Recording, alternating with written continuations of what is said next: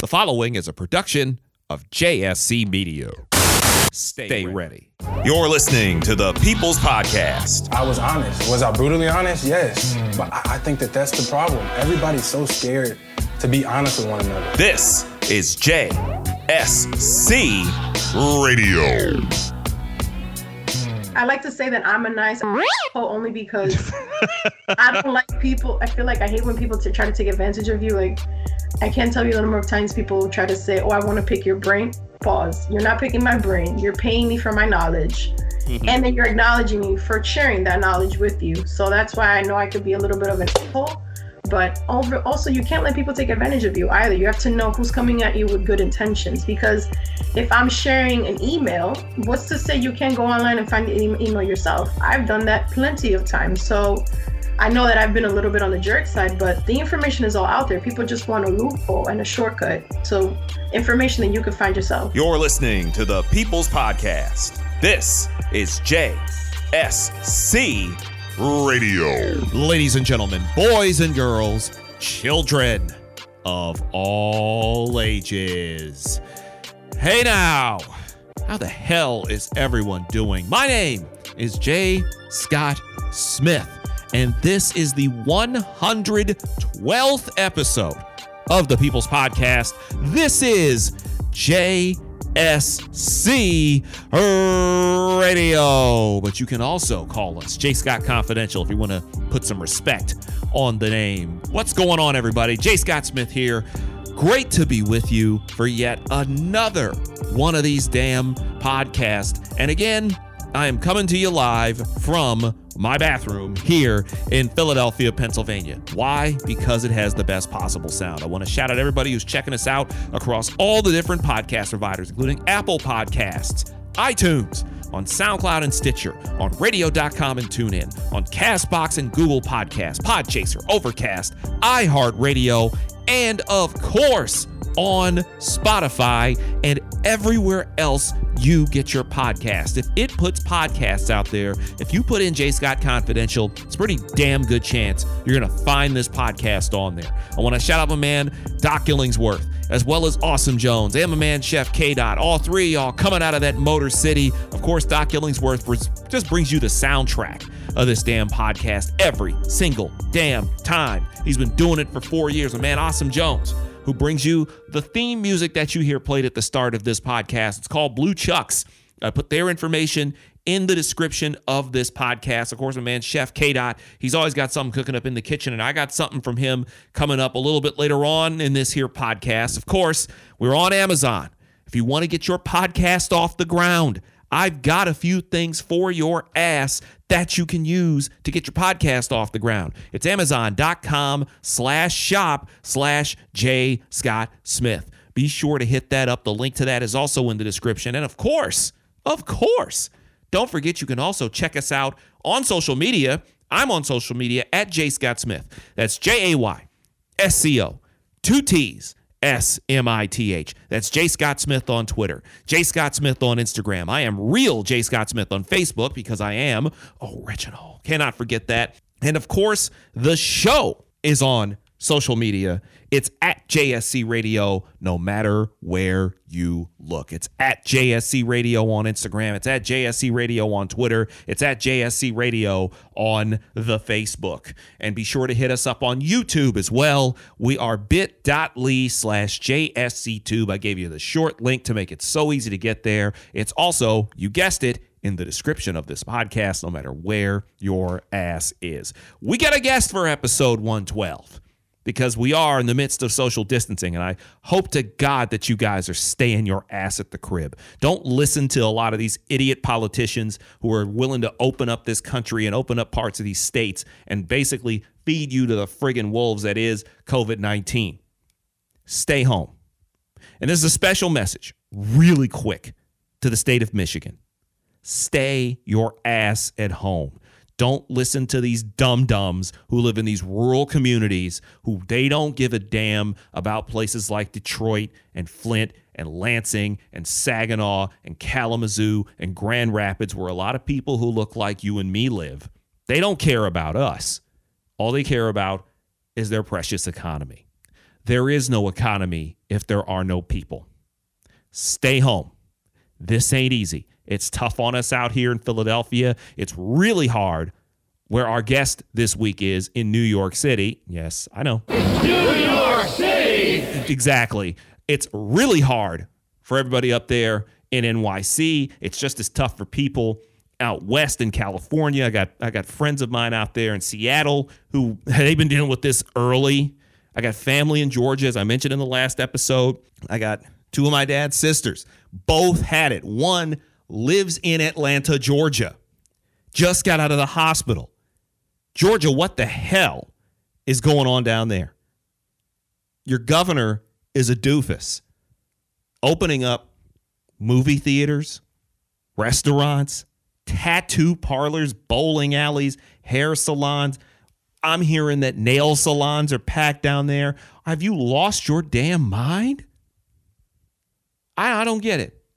Those goofball protests that we had in Michigan last week, the ones that had spread across the country like a virus.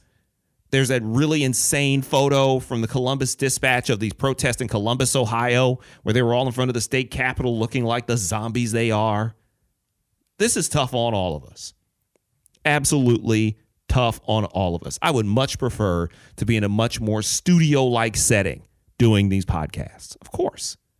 I would love to be able to have a lot more freedom. We're getting into the month of May at the end of this week. In fact, by the time this thing drops, May 1st will be tomorrow. And we all want to get out and enjoy life. I do. Mentioned it last episode. This is the time of the year when business starts to pick up. This place starts to come alive. We would be in the midst of the NBA playoffs. I mean, not the Pistons, but we would be in the midst of the NBA playoffs and the midst of the Stanley Cup playoffs. Baseball season would be rolling along. Everything would be great, but it's not. And I'm not going to go into a long screed about how we got here. You all know how we got here. By the way, no, we're not going to be hitting ourselves with Lysol inhalers or Clorox chewables. We're not doing that. But you know how we got here. Now it's a matter of trying to see our way out the right way. The right way. Which means you might have to stay your ass in the crib, and it sucks. It's annoying. It's awful. But you know what's worse? When a relative of yours is in a induced coma, a medically induced coma because of COVID-19. When another one is on a ventilator because of COVID-19. When friends of yours are dying. People you know, family members, these horrible stories out of Detroit where whole families are getting clipped. Michigan lost a state legislator to this. I don't know what else I can say. This ain't easy. We're all kind of pushing through this. But don't be in a big old rush to get back to normal, because we ain't going to be normal when we get back. This is uncharted waters, brand new territory. And in a city like New York, a city I've grown to really, really respect and really like over these last 6 years I've been living on the East Coast, for New York to be on virtual lockdown because of this shit is important. This is real. This is real. Grow up. I want to play golf. Who cares? Play mini golf in your backyard. Sit this out. It's really not that hard. So that's the thing. Do I like recording from my bathroom? Not really. It's convenient, but not really. Little side note, I'm going to be doing a quick video that's going to go up on the IGTV and YouTube feeds. Because, again, got to remind you fools that even after all this is over, you'll still need to wash your damn hands. And I'm going to show you how to get down and do it the right way. I hate that I have to do that, but still. But also, I would much rather prefer to be able to do some of these interviews in person. Because I had some plans to go up to New York City before all this COVID stuff happened last month that just basically torpedoed everything. But yeah, I would love to get back to doing these interviews in person and being able to go out. We've had some really nice nights recently here in Philadelphia, and can't nobody go to a restaurant. Can't nobody go to a concert, a show. You can't hang out. You can't go to a baseball game. We know how much this sucks. But once we can finally get on the other side of this, and it's probably going to be a while, once we get on the other side of this, at least get to the point where we can treat this thing, God willing, get a vaccine for it, then we can really start to plan out how to rock and roll with this. But yeah, I'm tired of being around the house, basically only being able to go 3-4 places and having to put on masks and everything else. But I do it, and I'm going to keep doing it, and you should too. Because when we go forward with this thing, it's only going to get better as we go along, because, hell, it couldn't get any worse. But just think about that. Think about the idea of, is it really that important that you buy some grass seed when it could put your whole family in danger? And don't act like you care about the plight of the unemployed. Don't act like you care about people being driven to commit crime or commit suicide or lose their livelihoods, because you didn't care about it beforehand.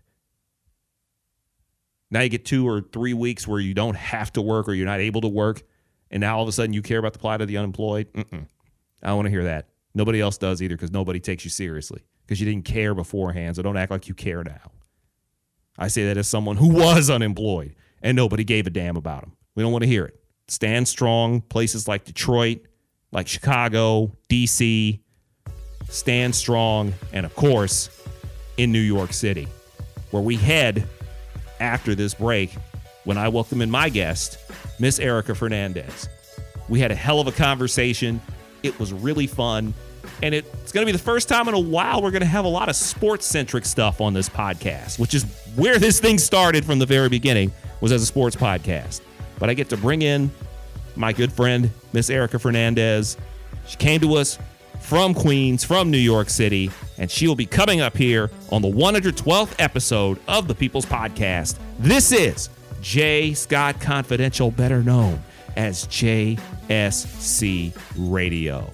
We talk to Miss Erica Fernandez coming up after this. Social distancing slows the spread of coronavirus, so we all need to stay home to lower the risk for everyone. More info at ny.gov/coronavirus. Let's all do our part, because we're all #alone together. Brought to you by New York State and the Ad Council. You're listening to the People's Podcast. I'm not going to be responsible for what happens next. This is JSC Radio.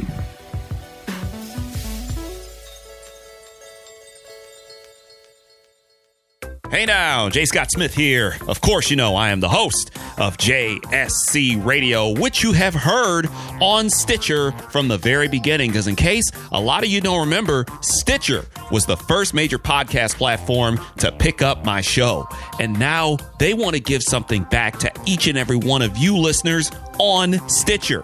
Introducing Stitcher Premium. You can listen to some of your favorite shows ad-free, mind you, with Stitcher Premium for only $4.99 a month, or if you prefer, $34.99 a year. You can get access to Stitcher Originals, bonus episodes, comedy albums, and so much more. Listen to shows like The Fantasy Footballers ad-free, or you can get shows like Dunk on Basketball and, of course, JSC Radio. Simply go to Stitcher.com/premium to sign up today. That's Stitcher.com/premium to sign up today. And when you go there, drop in the promo code JSC.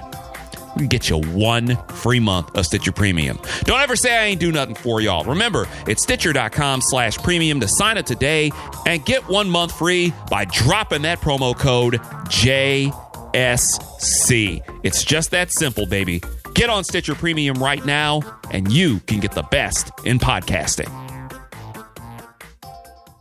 America, your children have an amazing superpower. That's right. They can help save lives by simply washing their hands. Just 20 seconds of thorough hand washing after they've coughed or sneezed or been outside can help fight against the dastardly spread of germs. Armed with only soap and water and hands, your superhero can protect you, your family, and everyone out there in America land. Amazing! Find out more at coronavirus.gov. A message from the CDC and the Ad Council. You're listening to the People's Podcast. You can't say F you to your granddaughter? I just did, Morty. Here's dessert. You. This is JSC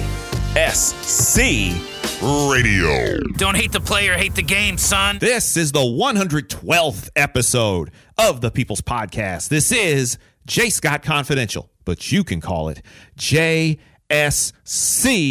Radio. Welcome back. J. Scott Smith here. Check it in from the bathroom. Again, it has the best sound in the entire place. And bringing you our next and latest guest here on the People's Podcast, and her name is Erica Fernandez, and she's coming to us from New York City. New York City!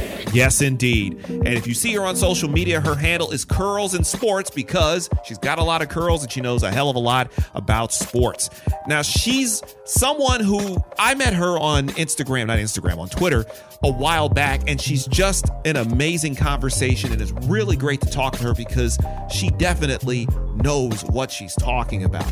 She's a proud alum of Fordham University in the Bronx. She was born and raised in New York City and truly prides herself on her sense of humor, which will definitely come through during this whole conversation, as well as just her love to make people smile. She's been in the business 7 years. She's covered a wide range of events from sports to entertainment. She most recently was working with DAZN, but she's also worked with Black Sports Online. She's covered the New York Knicks, and she is a massively huge fan of the New York Mets.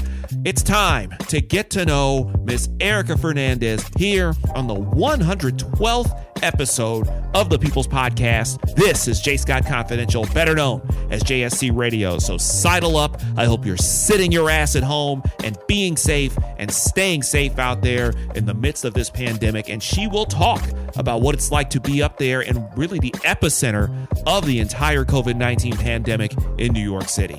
Let's get down to business and get into this conversation with Miss Erica Fernandez. You're listening to the People's Podcast. This is JSC Radio. Welcome to J.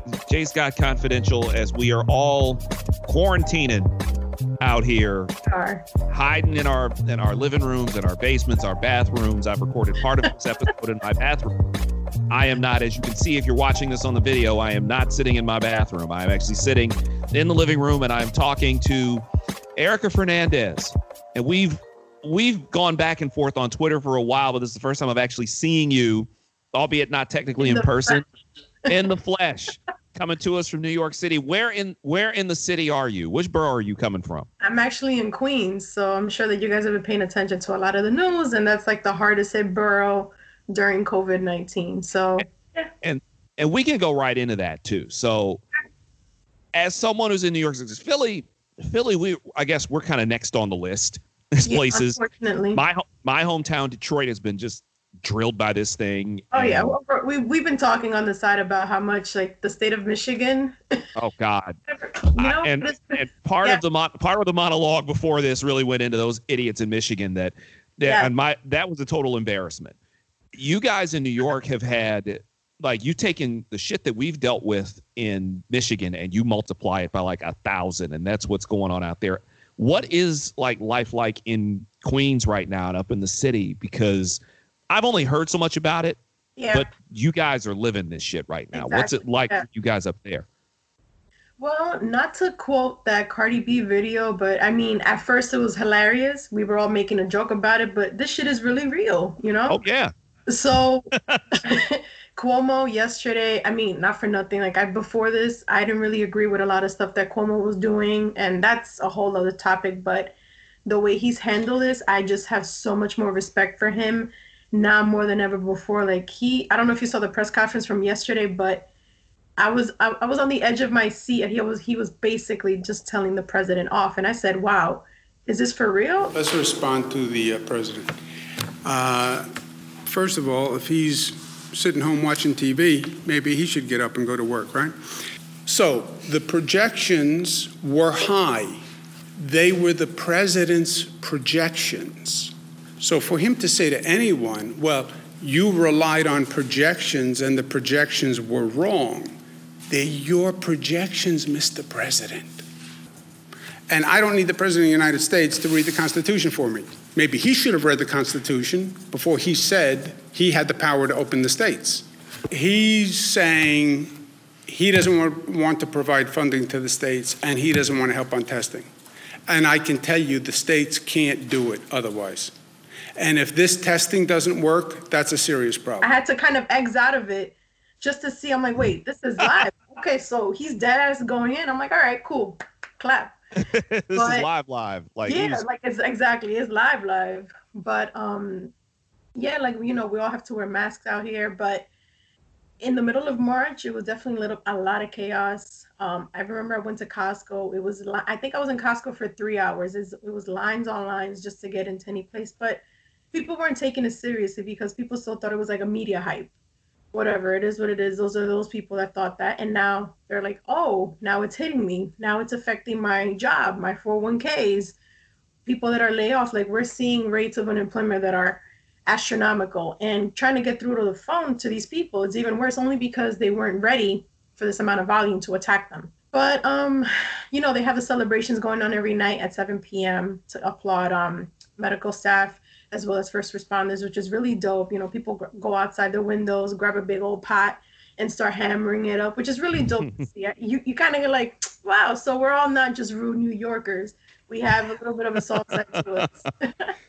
You guys are, because I've been in and out of New York for the last few years. I moved east 6 years ago. I spent 1 year in Jersey. I've been in Philly for the last 5 years. And okay. I've gotten to know the city really well. I dated a girl who lived in the Bronx, and I've had my time back and forth in there. New York it's a much different place than what us yokels in the Midwest have gotten to think of New York City, or Philly for that matter.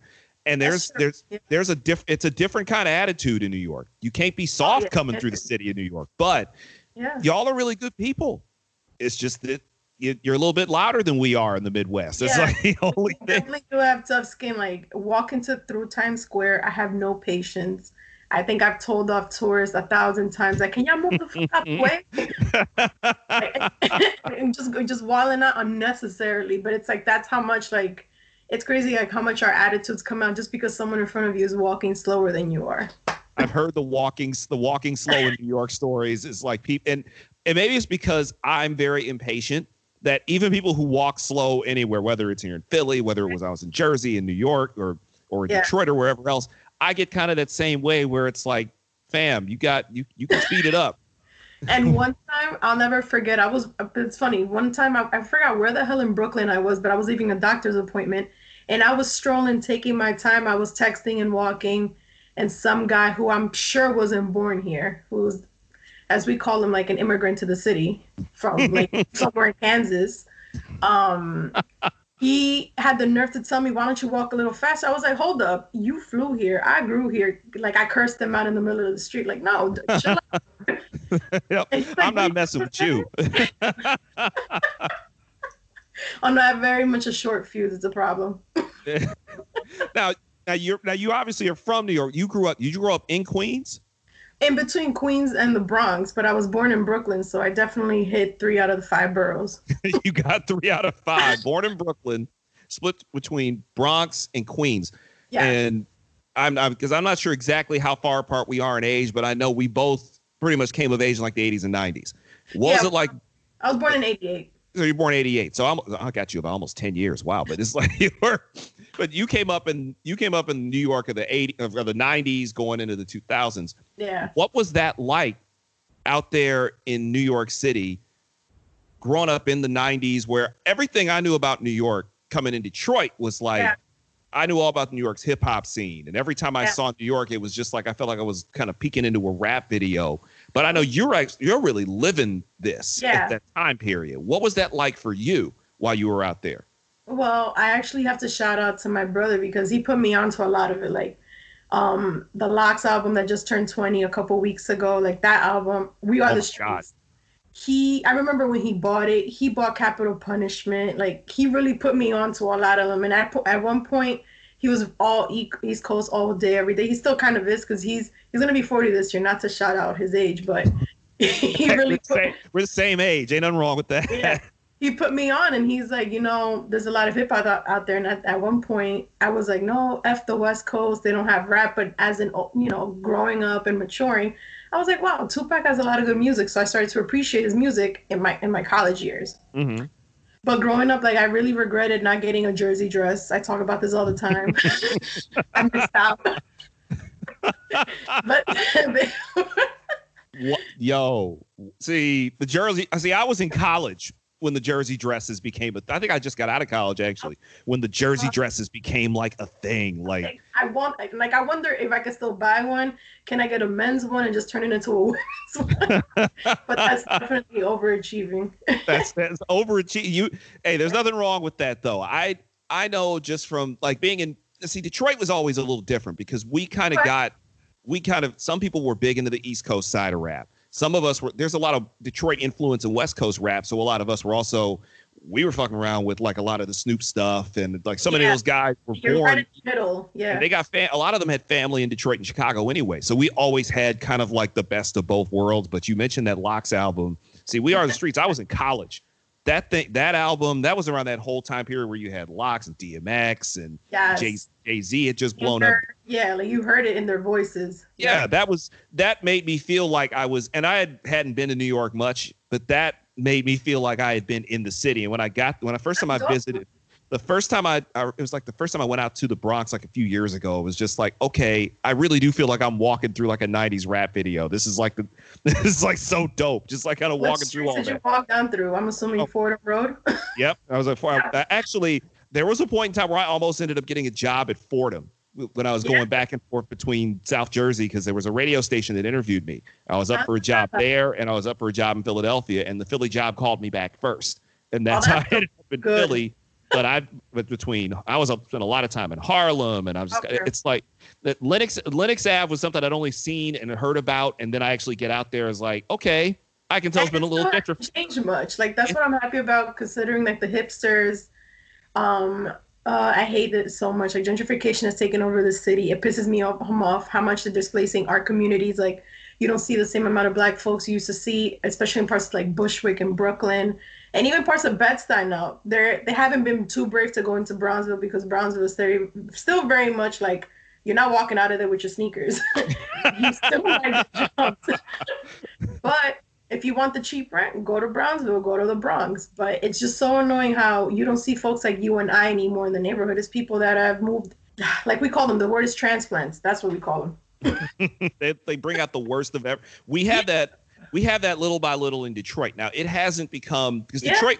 The thing with Detroit was basically abandoned because people left. The white folks started leaving in the 50s, 60s, and 70s. Black people started leaving in the late 90s, early 2000s.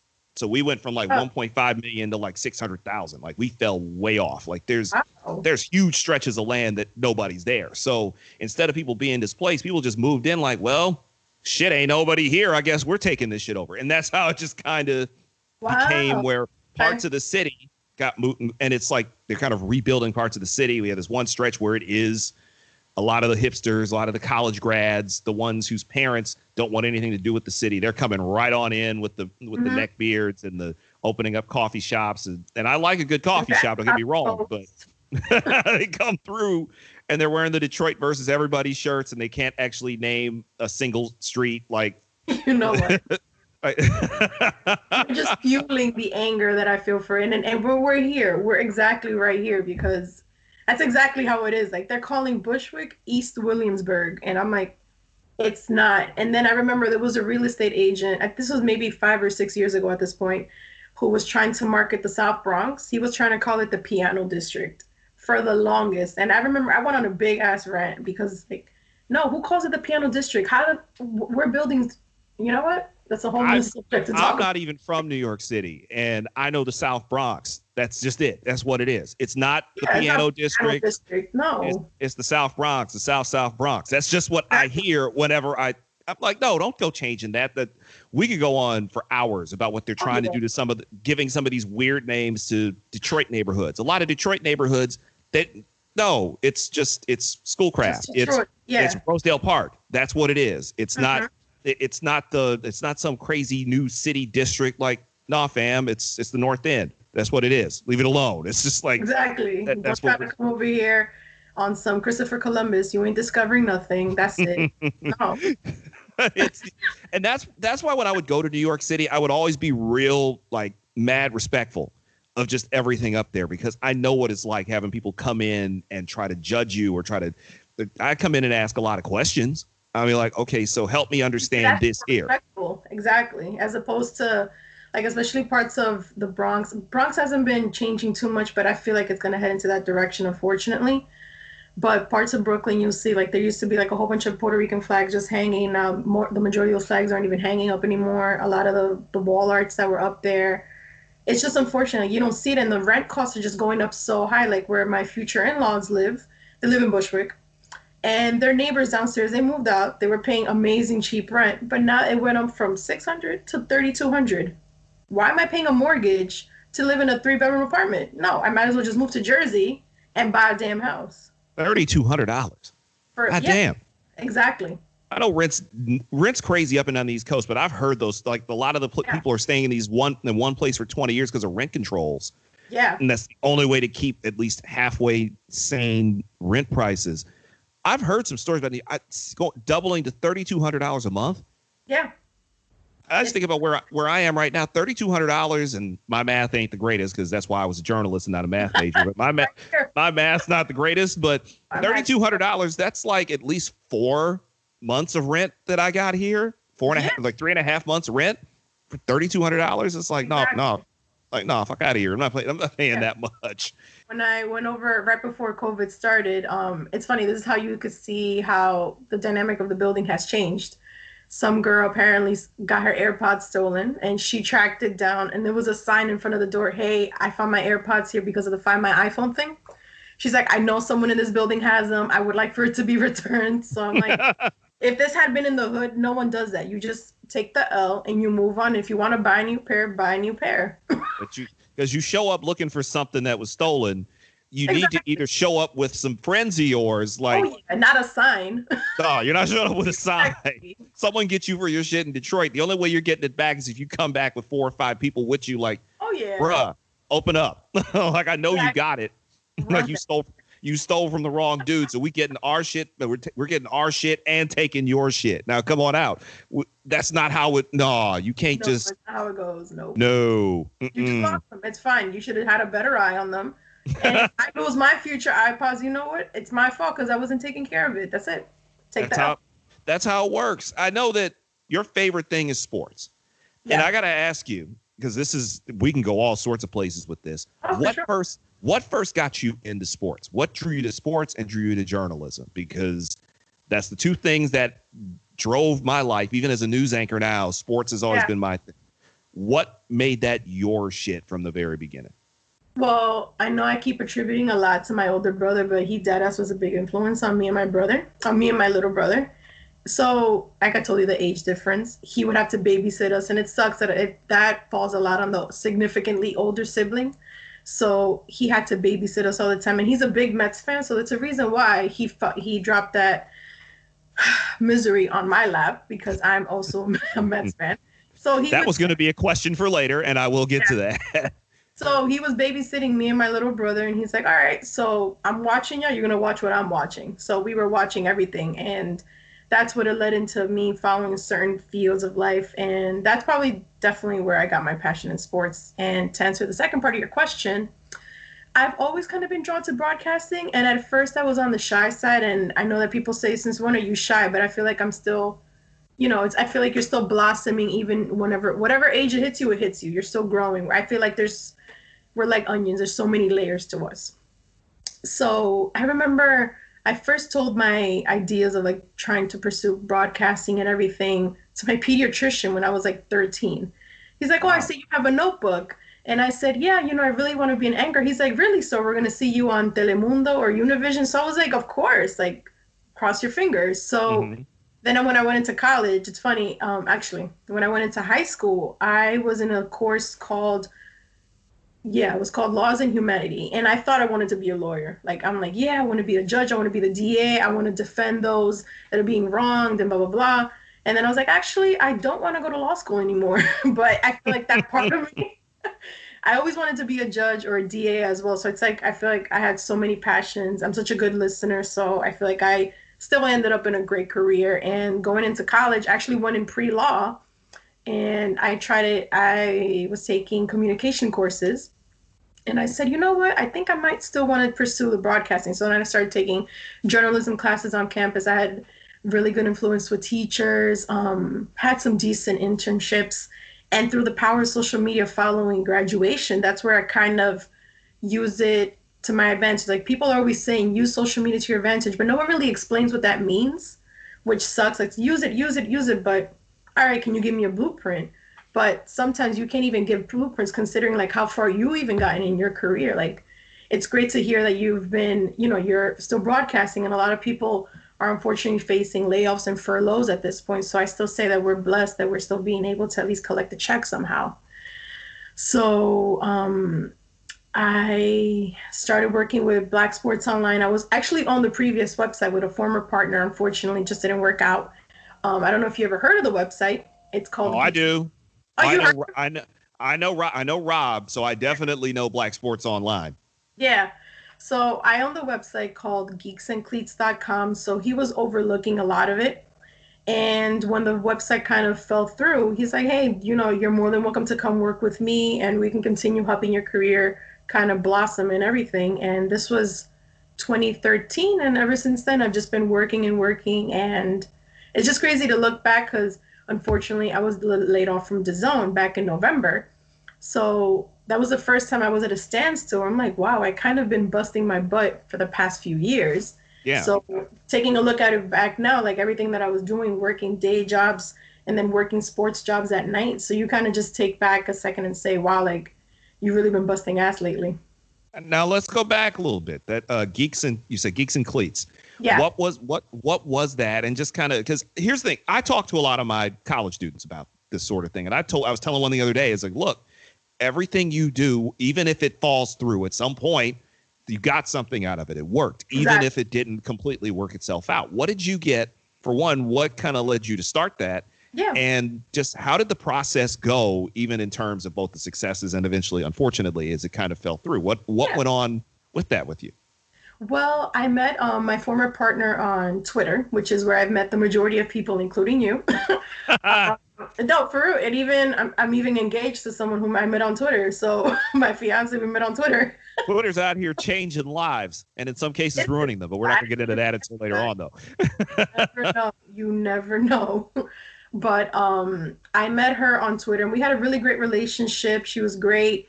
We kind of had the same, she wanted to also pursue sports. So it's like we had the same mindset, same goals. Mm-hmm. But unfortunately, a lot of family issues were coming up for her. So she had to she had to put her career on pause.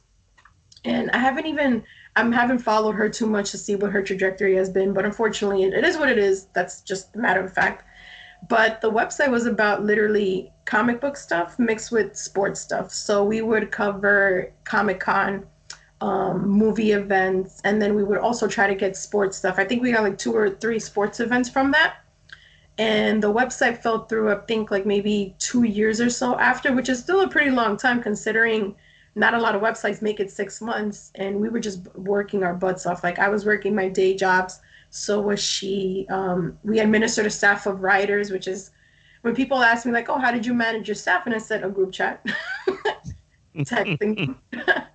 But yeah, and that led me to work with Black Sports Online. So what has it been? What's the kind of the atmosphere working with Black Sports Online? Because it's a different kind of site. It has its people who love it, and it has its detractors. But sure. But what is it like being on that site, and also what's some of the stuff like? I've seen some of the videos you've done, and we'll make sure we get your YouTube page and everything out, not only on this video but also in the description of this podcast. What are some of your favorite things that you've covered and been a part of with both BSO and even your previous site too? I feel like with BSO, I've just reached so many more levels than ever before. But it's actually been a lot of fun kind of expanding your horizons, exploring more and seeing stuff that you probably thought you weren't even able to do. So my first assignment, the reason why I said that is because my first assignment was a boxing event. And it was Memorial Day weekend of 2015. And I had never really learned how to score a fight. So I remember I was talking to Rob. You're just a fan. You were watching the Mike Tysons of the world, the Oscar de la Hoyas. That's all you really knew. But I didn't really know how to score a fight.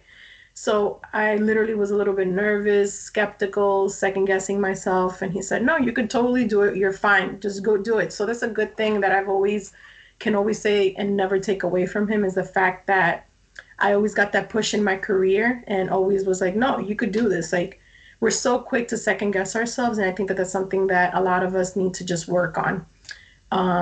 But it's crazy just to look back at the events. Like, I've covered teams. Like, I mean, this would have been my 4th year with the Knicks, but obviously coronavirus took over.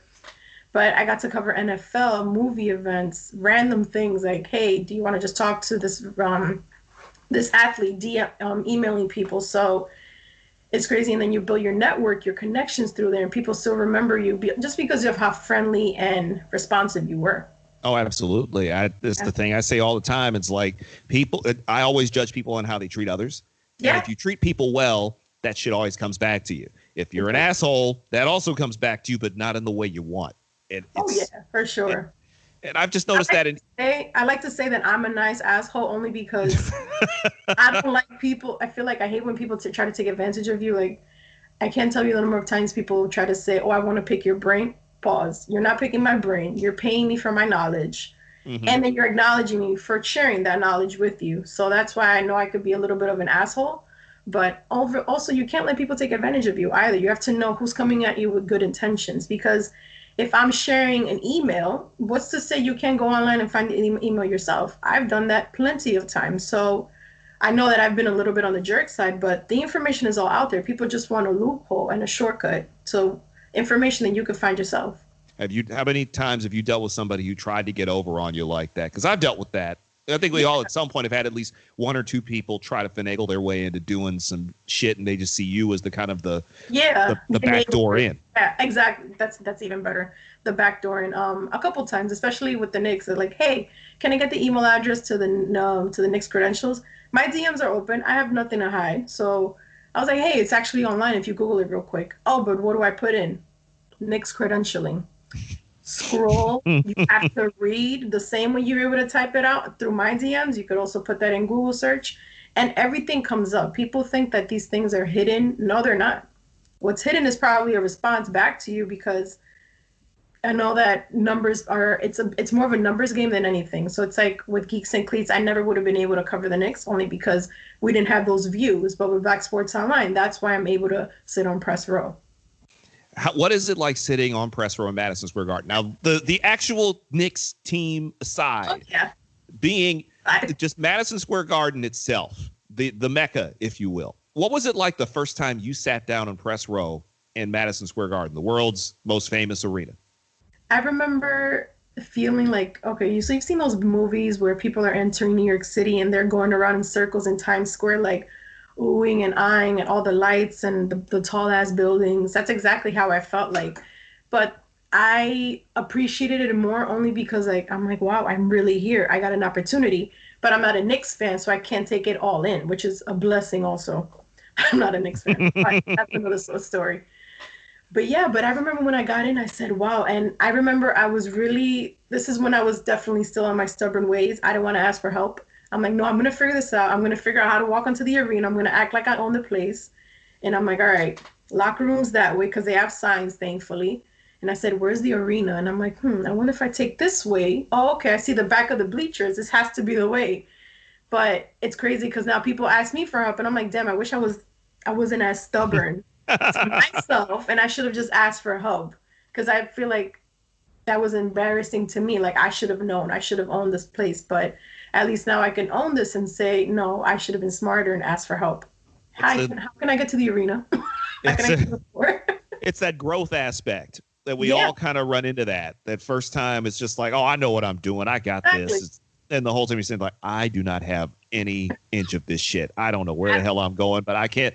They're not going to make me look bad. I can't do it. Yeah, like a friend of mine, he has a really successful podcast with the New York Post. And I remember when he was going, maybe 2 weeks? No, earlier this season, he's like, hey, at what time does it open? At what time does it close? And asking me questions that are normal. Like, I didn't even get annoyed that he was asking me questions, only because he's in the field. But I'm like, damn, I wish that I was a little bit on the smarter side and I would have asked those questions. We all learn, though. Yeah. That's a live and learn type of thing. You covered the Knicks. you also grew up a Met fan. Yes. And as someone from Detroit who has unfortunately been saddled with a team in his life that has made me unbearably miserable, that would be the Detroit Lions that has made me unbearably miserable my whole life. You ended up a Mets fan. Now, I've always wanted to ask a New Yorker this. You guys have two teams in that city. Yes. You have the Yankees, you have the Mets. I grew up in an AL city. Ain't no way I'm ever rooting for the New York Yankees. It's just not going to happen. My team is one of the few that can say we've never lost to the Yankees in the postseason. It's just a thing. It's the Tigers. True. Tigers did that.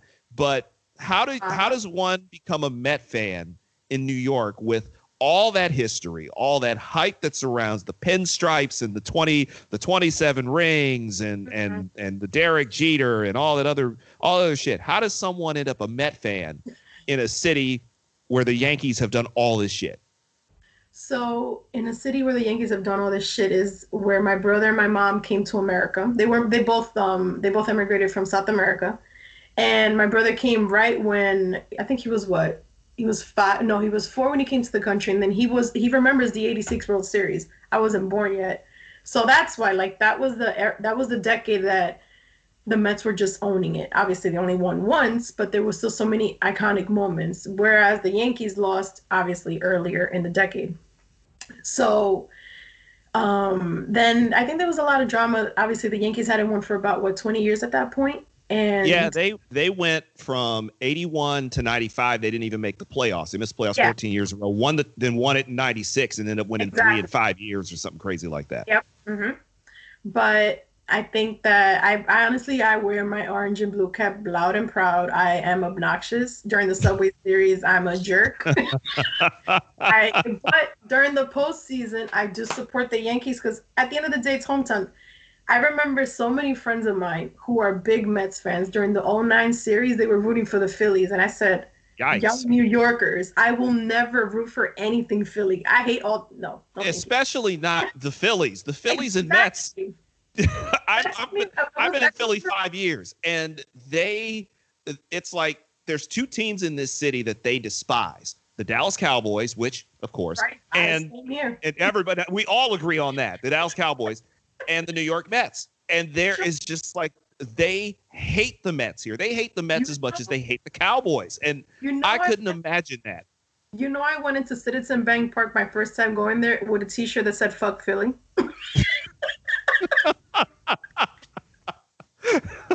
But it was the best $15 I spent. I love the T-shirt. I remember security asked me, "You're gonna have to flip that around." I was like, "Of course." So I flipped it up, but you could still see the letter. You just do it the other direction. It's like you read it backwards. I was like, "Y'all can read. I don't give a fuck."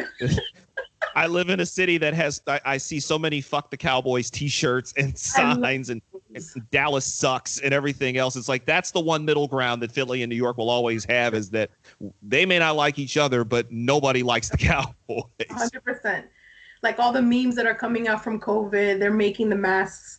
And there was a meme that I saw and I was dying. It was a whole bunch of Cowboys masks, and people are like, "Put these on, you'll never catch anything."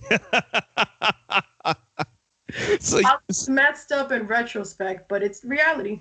It is. Now, see, you mentioned the 86 Mets because I was 7 years old when they won the championship. I actually can still remember the ball going through Buckner's legs because I saw it live on TV because I had just started playing Little League Baseball. I was first baseman. Beautiful. So my thing was, I remember yelling at my mom, is like, he didn't get his glove down in time. I didn't know too much about it. I just knew the place was going nuts. Yeah. But I loved Darryl Strawberry. I was a big fan of Doc Gooden because you just didn't see so many black players. That's what I was just going to say. My brother was very much, if you see us three together, we literally, we're Hispanic. We are a mix of everything. We have African in us, Indian, whatever the hell. We're all of everything. But he, at the time, he was like, there's no representation on the Yankees. So that's why he's like, there's nobody on that team that looks like me. So he identified with Keith Hernandez, Doc Gooden, Darryl Strawberry as well, like you said. So it's great that you mentioned that because I agree with you. Like, we need those Little League. That's why I forget, what's his name? Tim from the White Sox. I forget his last name. Tim Anderson. Thank you. I feel like he's going to be such a great pivotal player because we need, you can't just depend on the Afro-Dominicans to drag more numbers in from African Americans. Like, we speak a different language. That alone shows that there's a barrier there. We need more. And people wore Griffey's number just because they saw him playing. Like, that to me is beautiful. Like, that's how inspirational it is. 24 was my number. Yeah. Strictly because of Ken Griffey Jr. Exactly. Funny thing is you mentioned that was when I was with NBC, when I was working for Griot, I covered my first World Series in 2012. And the way that that whole thing fell into place was at the start of the baseball season, they always come out with the breakdown of the percentage of black players in the league. So 2012, it comes out as the lowest percentage ever, like 8.5%. I think now it's 7, if I'm not mistaken, which pisses me off. It's dipped even more. So I hit up my editors. They were in New York. I'm still working in Detroit at the time. And I told them, I have an idea. I'm going to go through every roster, and I'm going to find the team with the most black players in their starting lineup, and I'm just going to follow that team's path throughout the season. So I start scrolling through every single team, and I get to the American League Central, and I go down, it's like, no, the White Sox only have one. Cleveland, well, screw Cleveland. I'm not going to do that anyway, but it's like, so Cleveland, get that out of the way. And I go to the Tigers, and I start going on the list. All right, so we got Quentin Berry, 1, Austin Jackson, 2, Prince Fielder, 3, Delman Young, 4. Holy shit, we got 4 of them. And I just put a little push pin next to it. I go through the rest of them. It's like, no other team had more than 2. So it's like, oh shit. So it's going to be Detroit. So, all right, I know this team. I got credentials to cover them anyway. So let's see where this goes. Next thing I know, my ass is sitting in the press box when they win the AL pennant and beat the Yankees. And now I'm thinking, oh God, I've got a World Series to cover. And I'm doing it here, and I got to travel and go nowhere. Exactly. And each one of those guys, when I did a story on that, each one of them said the same thing. It was all about the representation, where each one of them grew up watching guys like Griff and Tony Gwynn. And when I talked to Ryan Howard when I got here to Philadelphia, his thing was Ozzie Smith and all these other guys. When you grow up and you see that, you have that representation. The Tigers, I think, only had like one white dude in their whole starting lineup. It was nothing but black guys and the Afro Latinos. The Cuban, you had Alex Avila, he's Cuban. You had the 3 Dominican guys in the team. It's like it's just like a friggin' it's a cultural fruit salad in here where even seeing Victor Martinez and they're playing bachata music with in the locker room. Like it's infiltrated it's honestly, and I can't wait. I can't wait to actually experience a game in the Dominican Republic because I've never actually been. I haven't had the opportunity to go, but it's just a different atmosphere. And I feel like when people say that baseball is boring, I get offended because I'm like, it's not boring outside of this country. It's because the front offices are so damn white and conservative that they don't realize that if they don't change the front office, there's not going to be any ticket sales. Like, these players can't be the only things that are drawing people in at this point. There has to be more of a bigger initiative. I think of when the World Baseball Classic a few years ago. Yeah. I did a whole episode. You have to go way back in the archives. It's like episode 34, 35 of this. When they played that game in Miami between the Dominican Republic and Puerto Rico. That was a fun game. That sounded like a Super Bowl. I had never heard. And it's like a middle of March game. It's out of season. But I don't think the Marlins have sold a game out in that building in like years. That place was filled top to bottom. Hernandez unfortunately passed. I don't even think that game was sold out. No, I think it was close. That was probably as close as they came. But that stadium, it sounded like the Super Bowl in there. And I watched that whole game. I watched it with the Spanish commentary because I wanted to get the whole thing in there. And it was so dope. Like that place went nuts. I think it was I think it was Nelson Cruz at a home run. That place went insane. El lanzamiento conecta, batazo enorme hacia el left field, hacia la raya. La pelota se va. Se va. Bárbaro el batazo. Se pierden las tribunas. And I'm just thinking, this is what baseball actually is like, where you have Javi Baez throwing no-look relays back across. And people are like, we didn't know baseball was this dope. Well, you haven't seen it played in Latin American countries. You've only seen this admittedly boring shit that we've played here in the United States for the last 15 years, where the whole you play the game the right way and you don't flip your bat and you don't show emotion and everything.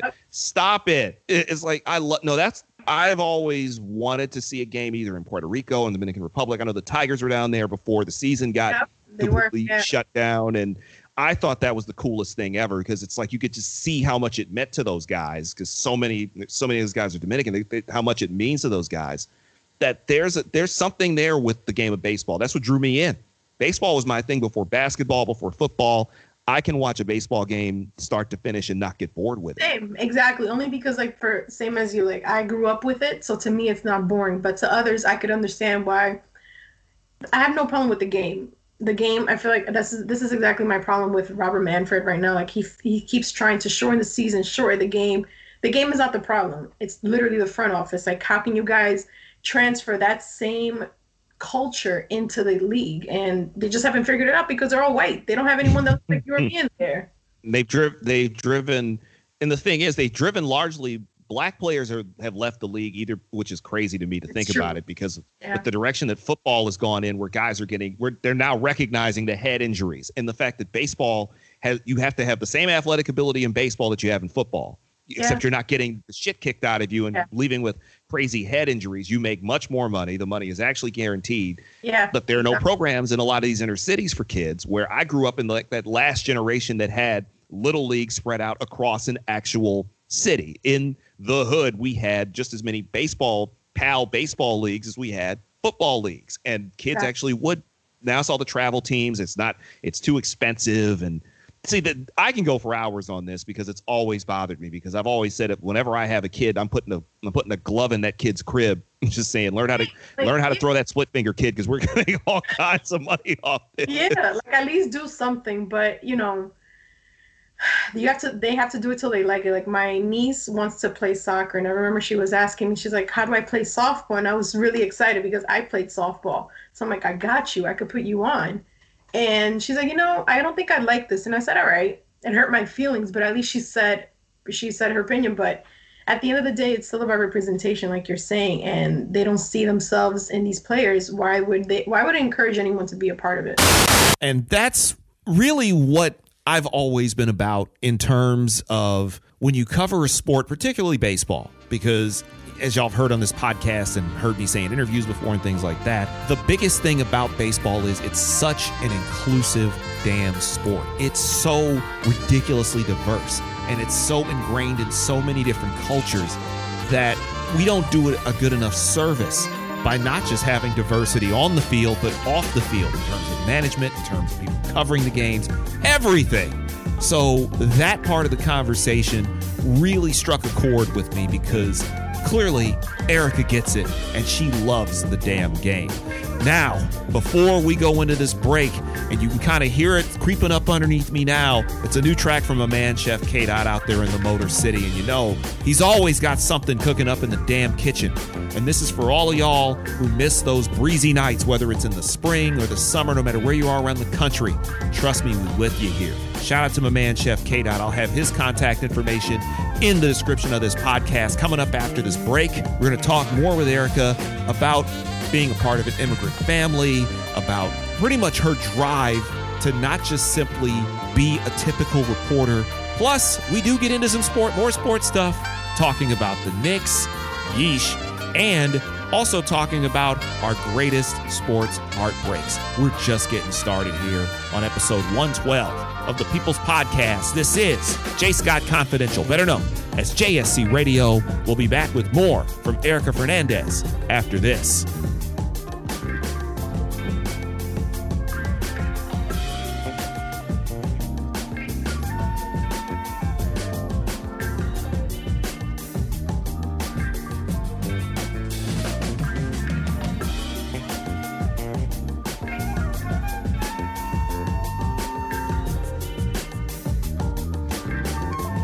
Social distancing slows the spread of coronavirus, so we should all stay home to lower the risk for everyone. More info at coronavirus.gov. Let's all do our part, because we're all #alone together. You're listening to the People's Podcast. So put that in your pipe and smoke it. This is JSC Radio.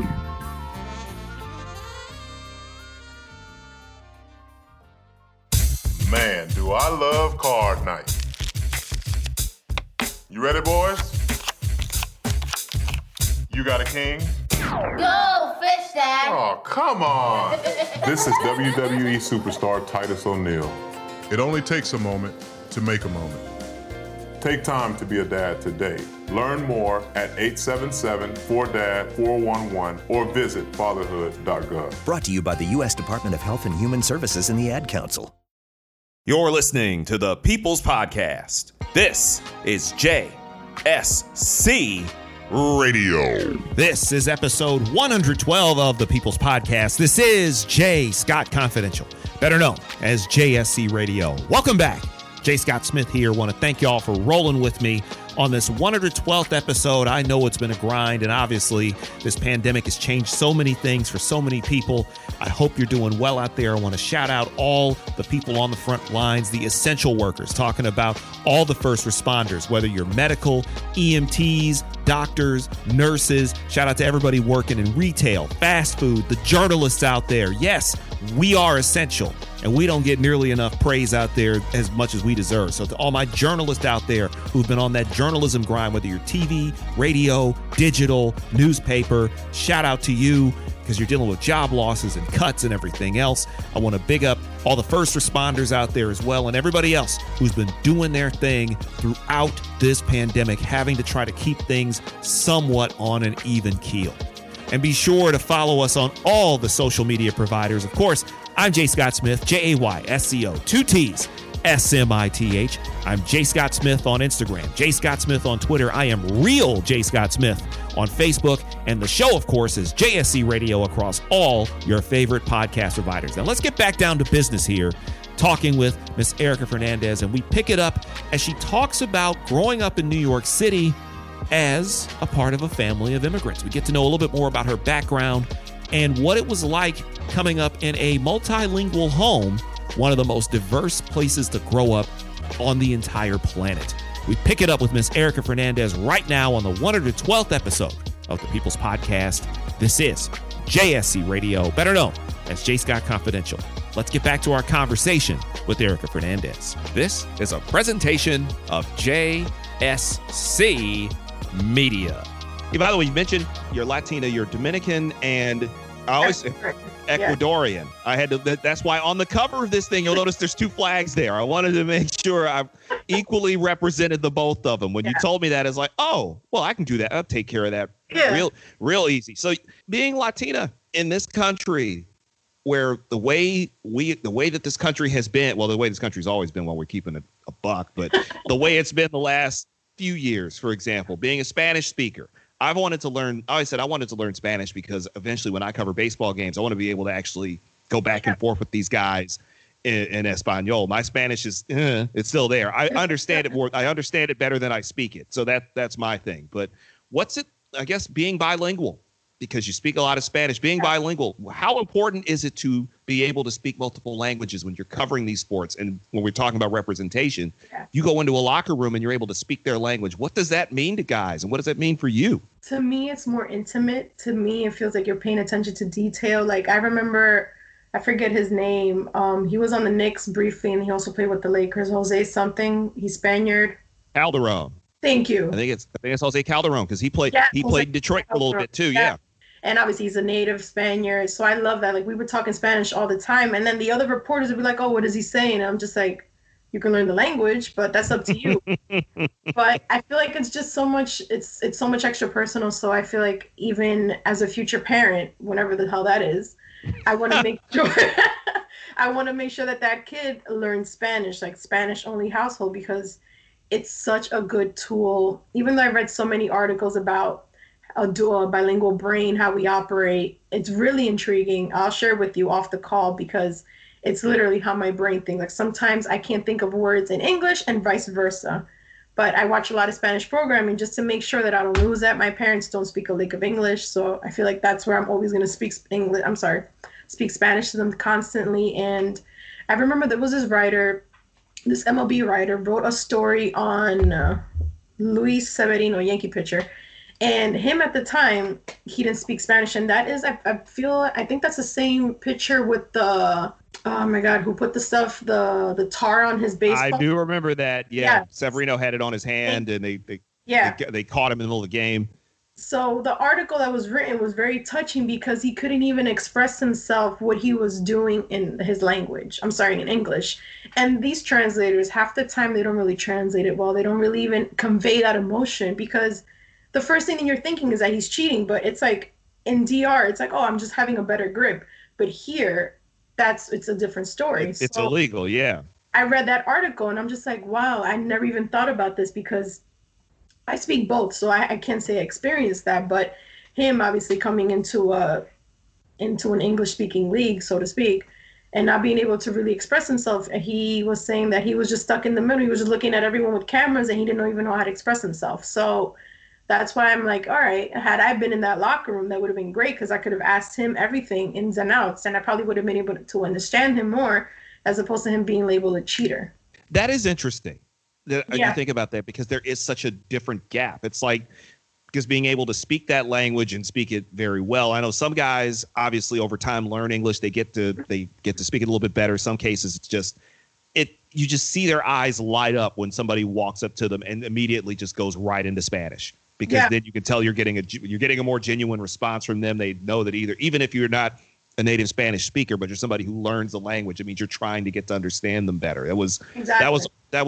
That is interesting to think about too. And I know obviously Dominican Republic is so integral to the sport. It is so integral to baseball that it's the DR and Puerto Rico and Venezuela are so integral, especially Cuba too. Mexico as well, yeah. Mexico, which is still crazy to think that that's such a Spanish-speaking league essentially, and it's in a country that will say really stupid shit to people about speaking Spanish in public even to this day, which you don't see that. I mean, it happens in New York. It happens everywhere, unfortunately. Yeah, for sure. But it's not exactly, it's never well received anywhere, but trying to tell somebody to speak English in New York City, good luck. See how well that goes for you. For the moment in which it happens, and I happen to be next to my parents, because that person's going to get like the biggest cursing of their life because I'm just going to send them from here to Wyoming. No, it's disrespectful because absolutely it is. Yeah, and I know like my parents have been here. I think my dad made 40 in 29. He made 40 years last year that he came to America, and my mom, I believe, 35, if I'm not mistaken. But they, unfortunately, like I feel like this is something that we struggle with. Like, is it a cop out that they didn't get to learn the language, but then they were so busy working, taking care of their kids? You could see it differently. But now that they're retired, do you have an opportunity to learn the language? Probably not. At this age, do you even want to learn anything? Do you want to just chill, go out for a swim, go for a walk? Just want to mind your business, basically, live your life. That's why. And then I read another article years ago, and this is where I give my brother a lot of credit, that they say that the oldest sibling kind of had to carry that burden a lot, where they had to help them with homework, translating, and everything, and then it falls down to the next sibling. So you have to make sure to just stay to your roots as well. If your parents don't learn a language, stop speaking to them in English. And you're first generation born here in the States. Yeah, first generation. There's so many stories like that come out of New York City, which that's why it fascinates me so much. Detroit, we have that. Every city has immigrants. This is a country of immigrants, regardless of what the red hat wearing crew will tell you. This is a country of immigrants. And in Detroit, it's mostly, we have a lot of African immigrants. We have a lot of Arab American immigrants from the Middle East. We have Southwest Detroit it's affectionately known as Mexican town. My dad, who's black, my dad's black, grew up in Southwest Detroit, where they've got signs in English and Spanish. They've got some of the best like restaurants and everything are just there. It's so interesting when you think about like the diversity that's in this country that makes it so great. I can ask you this before we go. So you're a Met fan, and you've also covered the Knicks. I'm someone who grew up, my NBA baptism came with the Bad Boy Pistons, and they have the rare honor of being the only team to have defeated Michael Jordan, Larry Bird, Magic Johnson in an actual playoff series. Nobody likes to bring that up for obvious reasons because they had to change. They changed the whole damn league rules because Detroit decided, all right, enough of that. We're just going to own this. The thing about the Knicks I always liked in the 90s is that they were a lot like the Bad Boy Pistons. Unfortunately, they ran into prime Jordan at that point. But it was, what is it like for people in New York? Because just like people don't understand how I can be a Detroit Lion fan, I've never seen them win anything in my life. The Knicks have at least gotten close. I've never seen the Lions win a thing. What is it like as an observer, an objective observer, seeing these Knicks? What the hell is wrong with that franchise? And how did a franchise, all my slander of them aside, how did a franchise that's that valuable in that city become that terrible and maintain being that terrible for as long as they have? Because that blows me away that at one point in time, I really rocked with the Knicks, and now I don't want anything to do with them. And I can imagine what it's like for a lot of people in New York. Honestly, I feel for Knicks fans a lot, and one of my close friends, he complains to me about them all the time, and it's funny because I'm a miserable Mets fan. He's a miserable Knicks fan. Orange and blue, shitty ownership. What's the deal? Are we the same? Yeah, we're pretty much the same, but you can't even figure it out. And I wonder if they just need to be, oh my God, sometimes you end up just wondering who did some sort of case of brujeria, which is, the word is witchcraft. If you guys are wondering. Like, I've literally sat here and just wonder what's going on. And then when you see players leave the team, they're doing so good in other places. And I just wonder who put a hex on this team that's that bad that you just suck. Like, it's the same guy. It's the same guy who cursed the Detroit Lions in the 1950s, apparently, 1960s, apparently. Oh my God. And that's the only thing that gets me about the Knicks is like they have a fan base that's very, what's the word? There's a level of weird entitlement amongst a lot of Knicks fans. And I'm trying to figure that out because at the same time I'm sitting here like, y'all ain't really been any good in 20 plus years. Like, it's one thing if y'all were good 5 years ago. Y'all ain't been good since 99. Oh yeah. And I've always maintained that 99 team, that 99 Knicks team, they weren't an 8th seed. I know they were an 8th seed, but that was a 50-game season. Mm-hmm. And had that been an 82-game season, they were probably a 4, either a 4 or 5. They wouldn't have been an 8. There's no way, because that team was too good. That's the best damn 8th seed I've ever seen. There was no, they still had Allen Houston and Sprewell, and there was no way they were that level. But they ain't been that good since. They had a couple of those nice little playoff years, but they ain't been any good since. And that is so wild that it's like it's become a running joke, like when Durant didn't go there. And I knew Durant wasn't going there. Oh, yeah, he wasn't. No. Like, Durant ain't going there. But I don't even blame him. He doesn't need this type of misery and this type of negativity in his life. No. That man just won. That man had just won 2 championships in Oakland. It's like, why am I going to leave that to go to the Knicks with James Dolan? So you can throw. So James Dolan can throw him out of the arena like Charles Oakley. Like what?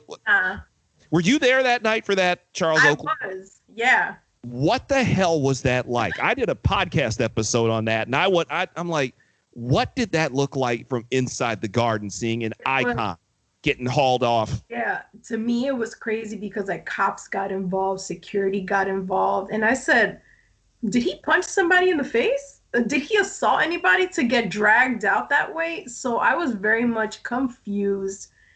And I just sat up there and I was looking, and I was sitting next to a friend of mine who's also a reporter. And I looked at him and I'm like, that just happened? He's like, yeah, that just happened. So the atmosphere, booing started. They're lucky that they don't get people bottle caps in that arena, because I would have been all in that direction.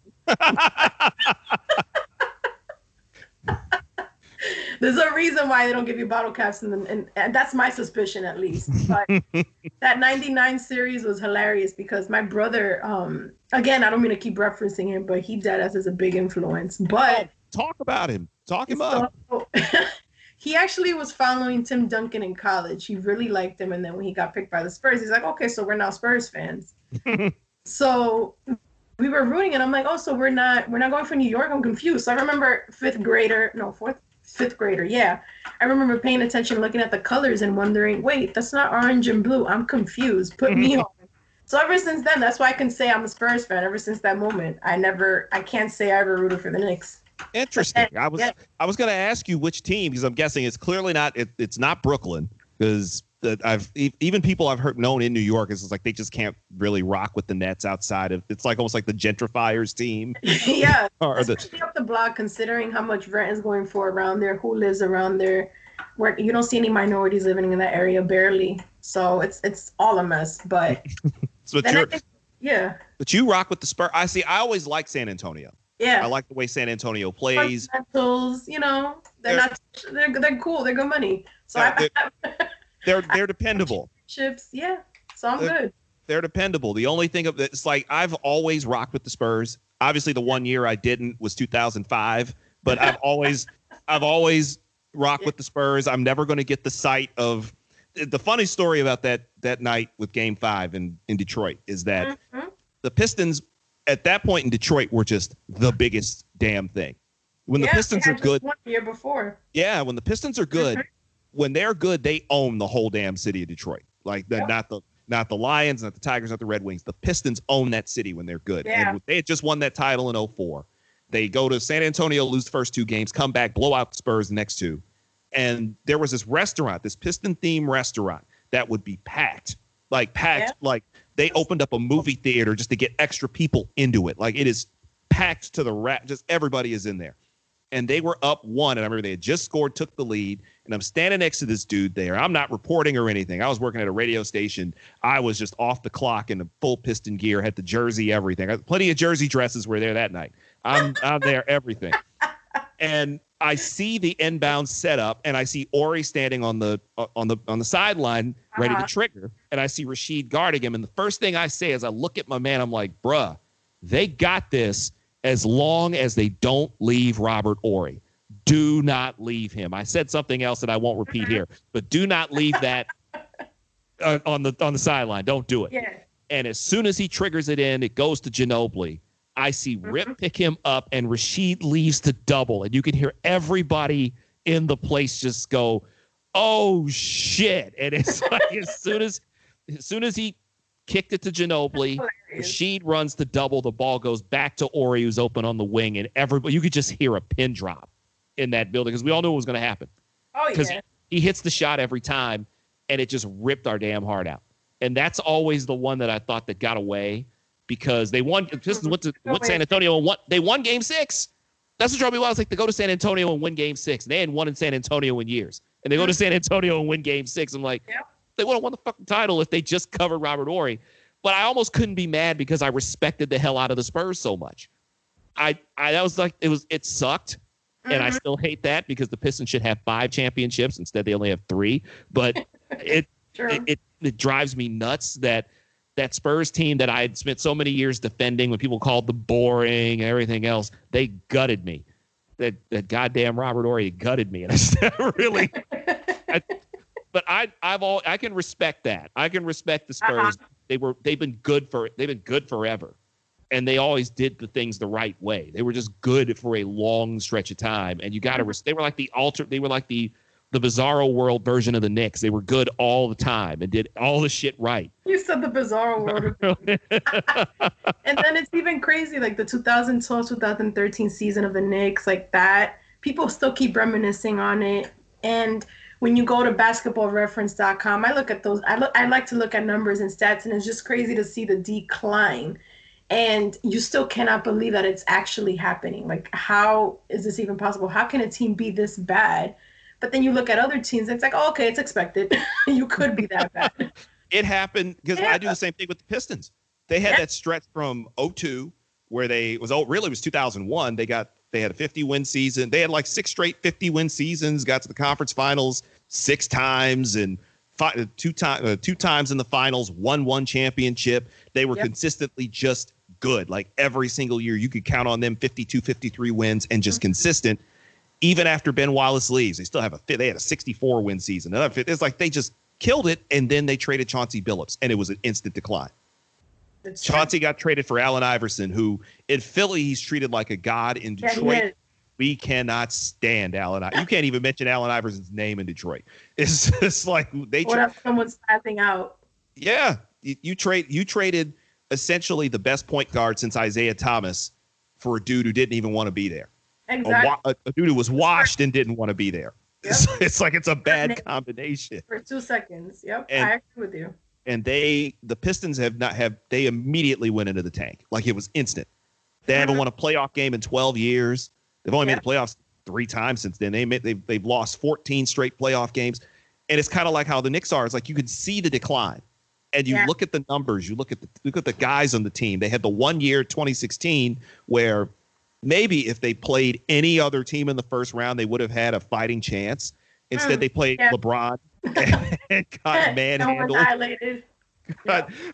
In 2009, they made the playoffs with like 36 wins. Who did they play? LeBron.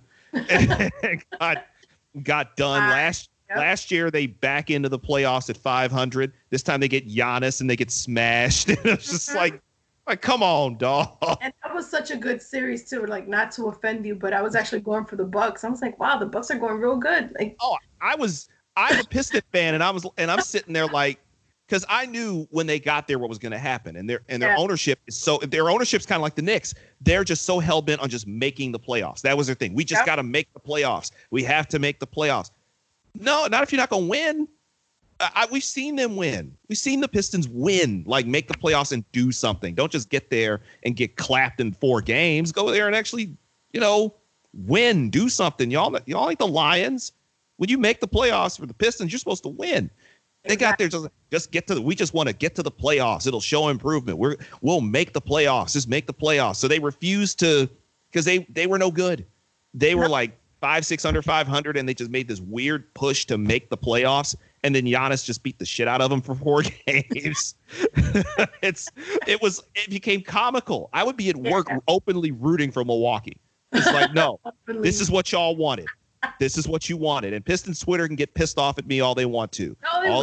All these youngsters who weren't even old enough to remember 2004 talking about I'm not a real fan. Like, fam, I cried when Bird stole that ball from Isaiah. Don't give me that shit. I was alive for that. That was the first that was the first heartbreak of my life was Bird stealing that damn ball. And it's just like, so I don't want to hear from Piston Twitter about, but what about progress? Fuck your progress. They got their ass kicked. Yeah. You know what's funny now that you said that, some big Mets account tweeted that a couple days ago. Like, what was your biggest, saddest moment regarding the Mets? Not even the 99 World Series, only because I was really young. So I remember being upset, but 2006 really hurt my heart. Oh my God. I cried. That was 06 because, of course, because Detroit lost that World Series, so I know all about that one too. Yeah, is that 06? I remember watching that Game 7 when dude leaps and makes that amazing catch. I yelled when he made that catch. I looked at somebody because the Tigers had won the pennant by that point, and they were just waiting. And they were just waiting. I looked at somebody and said, "Oh shit, we're about to go to New York." So, like, okay, let's do this. And when the Cardinals won, I'm like, "Wait, how?" Like, what the hell is this? Ain't 1968. What the hell are you doing with the Cardinals? The Cardinals are trash. The Tigers are beat the shit out of. Nope, the Cardinals beat us in 5 games. Because I can still see Curtis Granderson stumbling around in center field in St. Louis when he lost the ball, and they couldn't throw a ball from the mound to first that whole damn series. It drew me. This is what gets me angry. That's why I always want to think about the walk-off that won the pennant. I don't talk about the 5 games that came after in the World Series. It's irrelevant at this point. Like, when people like SNY lately has been posting a lot of Mets classics from 2015, and I said if they don't stop posting this year that ended so miserably, I can, because you follow me after that. What's funny is that I was really sad for 2006, only because of the way he went out. He didn't even or whatever. I'm not gonna get into it, but 2015 really pissed me off because I'm just like, this is how we're going out. You and me both. Yeah, I was rooting so hard. I was rooting so hard for the Mets. I was watching one of those games. I was in North Jersey. Yeah. I was in North Jersey, and I was watching one of those World Series games. I can't stand the Kansas City Royals. They're trash. That whole franchise is garbage. They've been nothing. They're always going to be like this. They haven't been legitimately good since the early 80s. They were just bad. Yep. And I'd sit there and say to myself, wait, the Kansas City Royals are going to win another world title before Detroit does? Really? The Royals, who lose 100 games a year every year. This franchise is going to win a World Series and do it in 5 games? Yep. Detroit had like runs.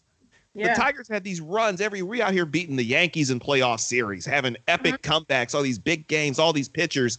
And the Royals are going to get one before us? Really? The sorry ass Royals are getting this before us? Crazy, like us reminiscing about these games. Like the playoffs were supposed to start today. We were supposed to be in the middle of baseball by now. It was supposed to start earliest it had been in years. I'm sorry, the first time ever it had started this early. So this sucks. Like, we have no sports. Fucking and I don't want to watch none of these stupid horse games. ESPN is wilding out for that. That shit is whack. Terrible cameras. No, thank you. The horse games, and it's either the horse games or classic sports. It's one of those two. You're either getting the horse games and the esports leagues, including the NASCAR driver who decided to drop a really fun racial slur in the middle of one of those races, and you're either getting that or you're getting the classic games. Oh my God. Literally, fuck him. No. that I'm dude. getting away with this shit, stupid. I don't understand. Like, I know that a lot of people, like, I've had this conversation. I personally don't use it, but I know that a lot of people do use it as a term of endearment, and I'm conflicted by that because of its origins. So, and then that video the other day came out with, like, you want to use it? Go ahead and use the word, and then you're going to face the repercussions. I forget who the actor was, and I know you saw the clip. Yeah, oh yeah. Yeah, I forgot his name. Oh, damn it. But, like, no, you don't. Why do you have to be in temptation to try to use it? And then these two idiots that got expelled, good for them. I'm happy that they got expelled for that racist-ass video that they posted on TikTok.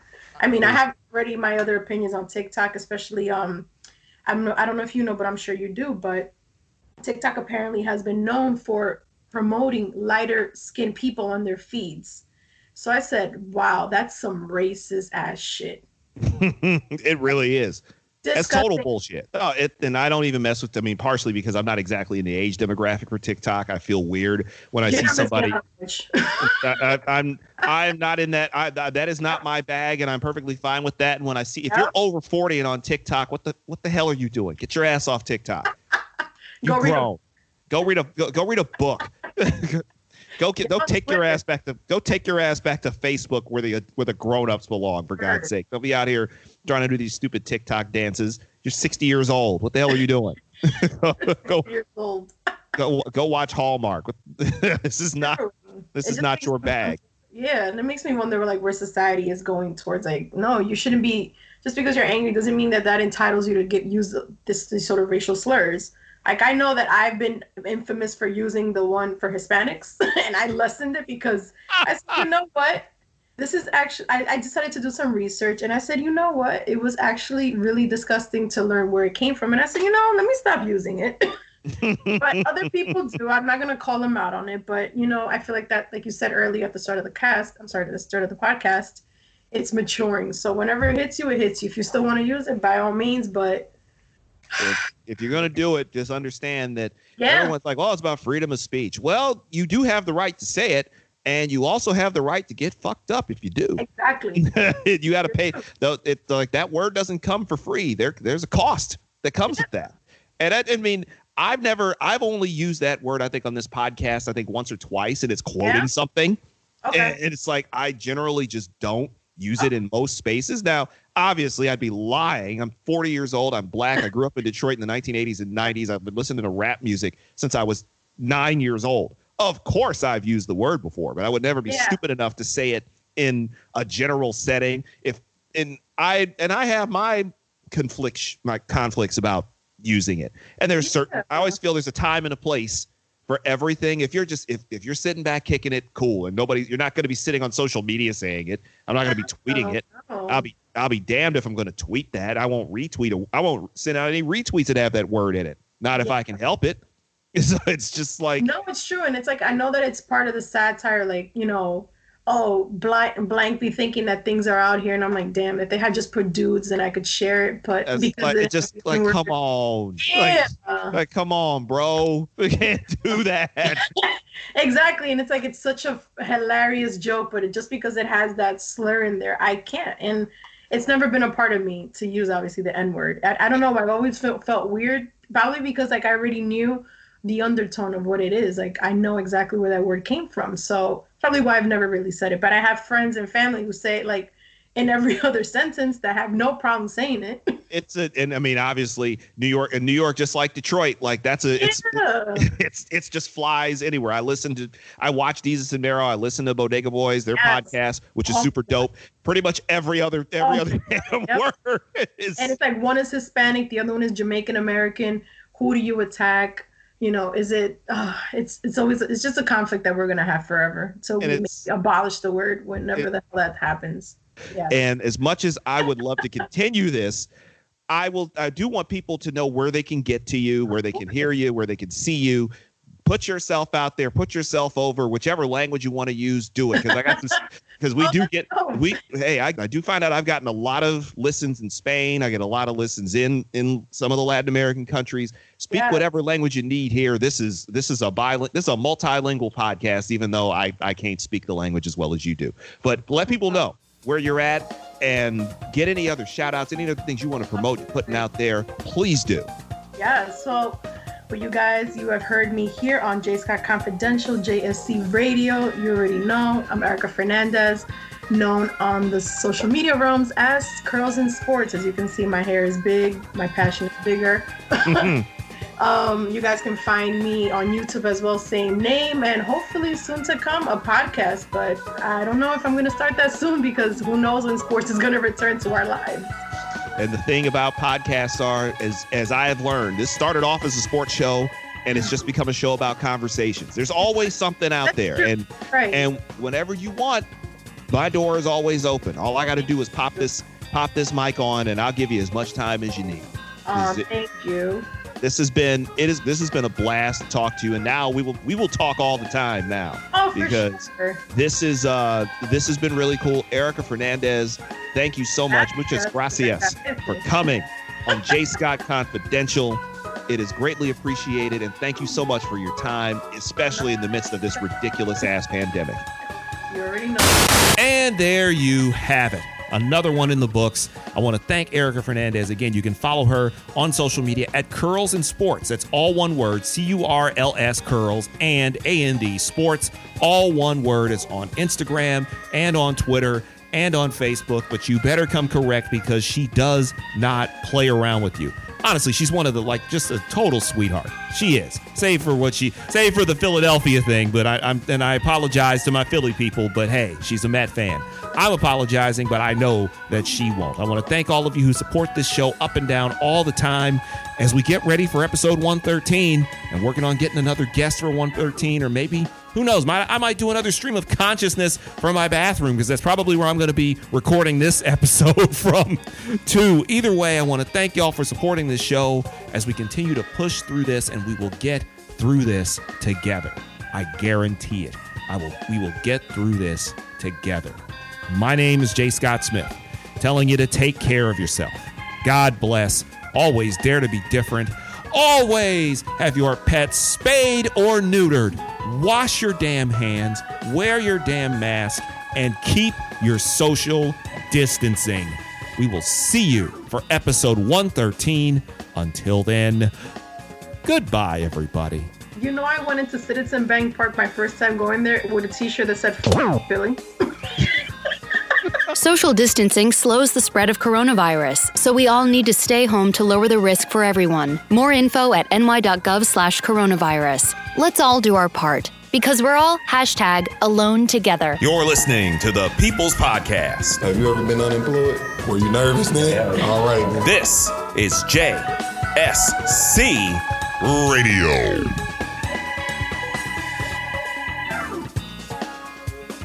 This is a presentation of JSC Media. I heard on the news about that 5-year-old who found his uncle's gun. The kid didn't know it was loaded. I heard on the news about that 14-year-old girl who was bullied online for like a year. She couldn't take it anymore, so she got her dad's gun from his nightstand. I heard on the news about that guy who broke into someone's house, stole a gun from the hall closet. He accidentally shot his cousin in the head. She killed herself. And later, killed the owner of the store he was trying to rob. If you own a gun, you have a full-time responsibility. When you aren't using it, Be sure it can't get into the hands of curious children, troubled teenagers, a thief, or anyone else who might misuse it. Your family, friends, and neighbors are all counting on you. Remember, always, lock it up. For more information on firearms storage safety, visit ncpc.org. This message brought to you by the National Crime Prevention Council, the Bureau of Justice Assistance, and the Ad Council.